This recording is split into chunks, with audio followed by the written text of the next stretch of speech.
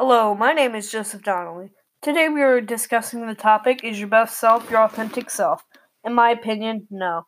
Today we are looking at the article, What is the Need to Belong? First key point.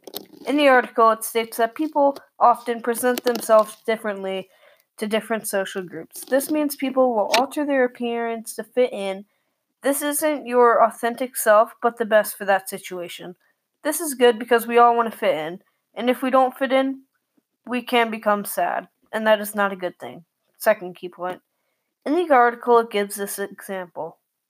A new member of the high school football team might adopt the dress and mannerisms of the group in order to fit in with the rest of the group.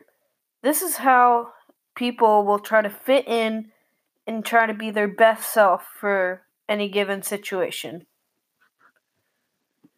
In conclusion, people will try to fit in and not be their authentic self, but their best self for that situation.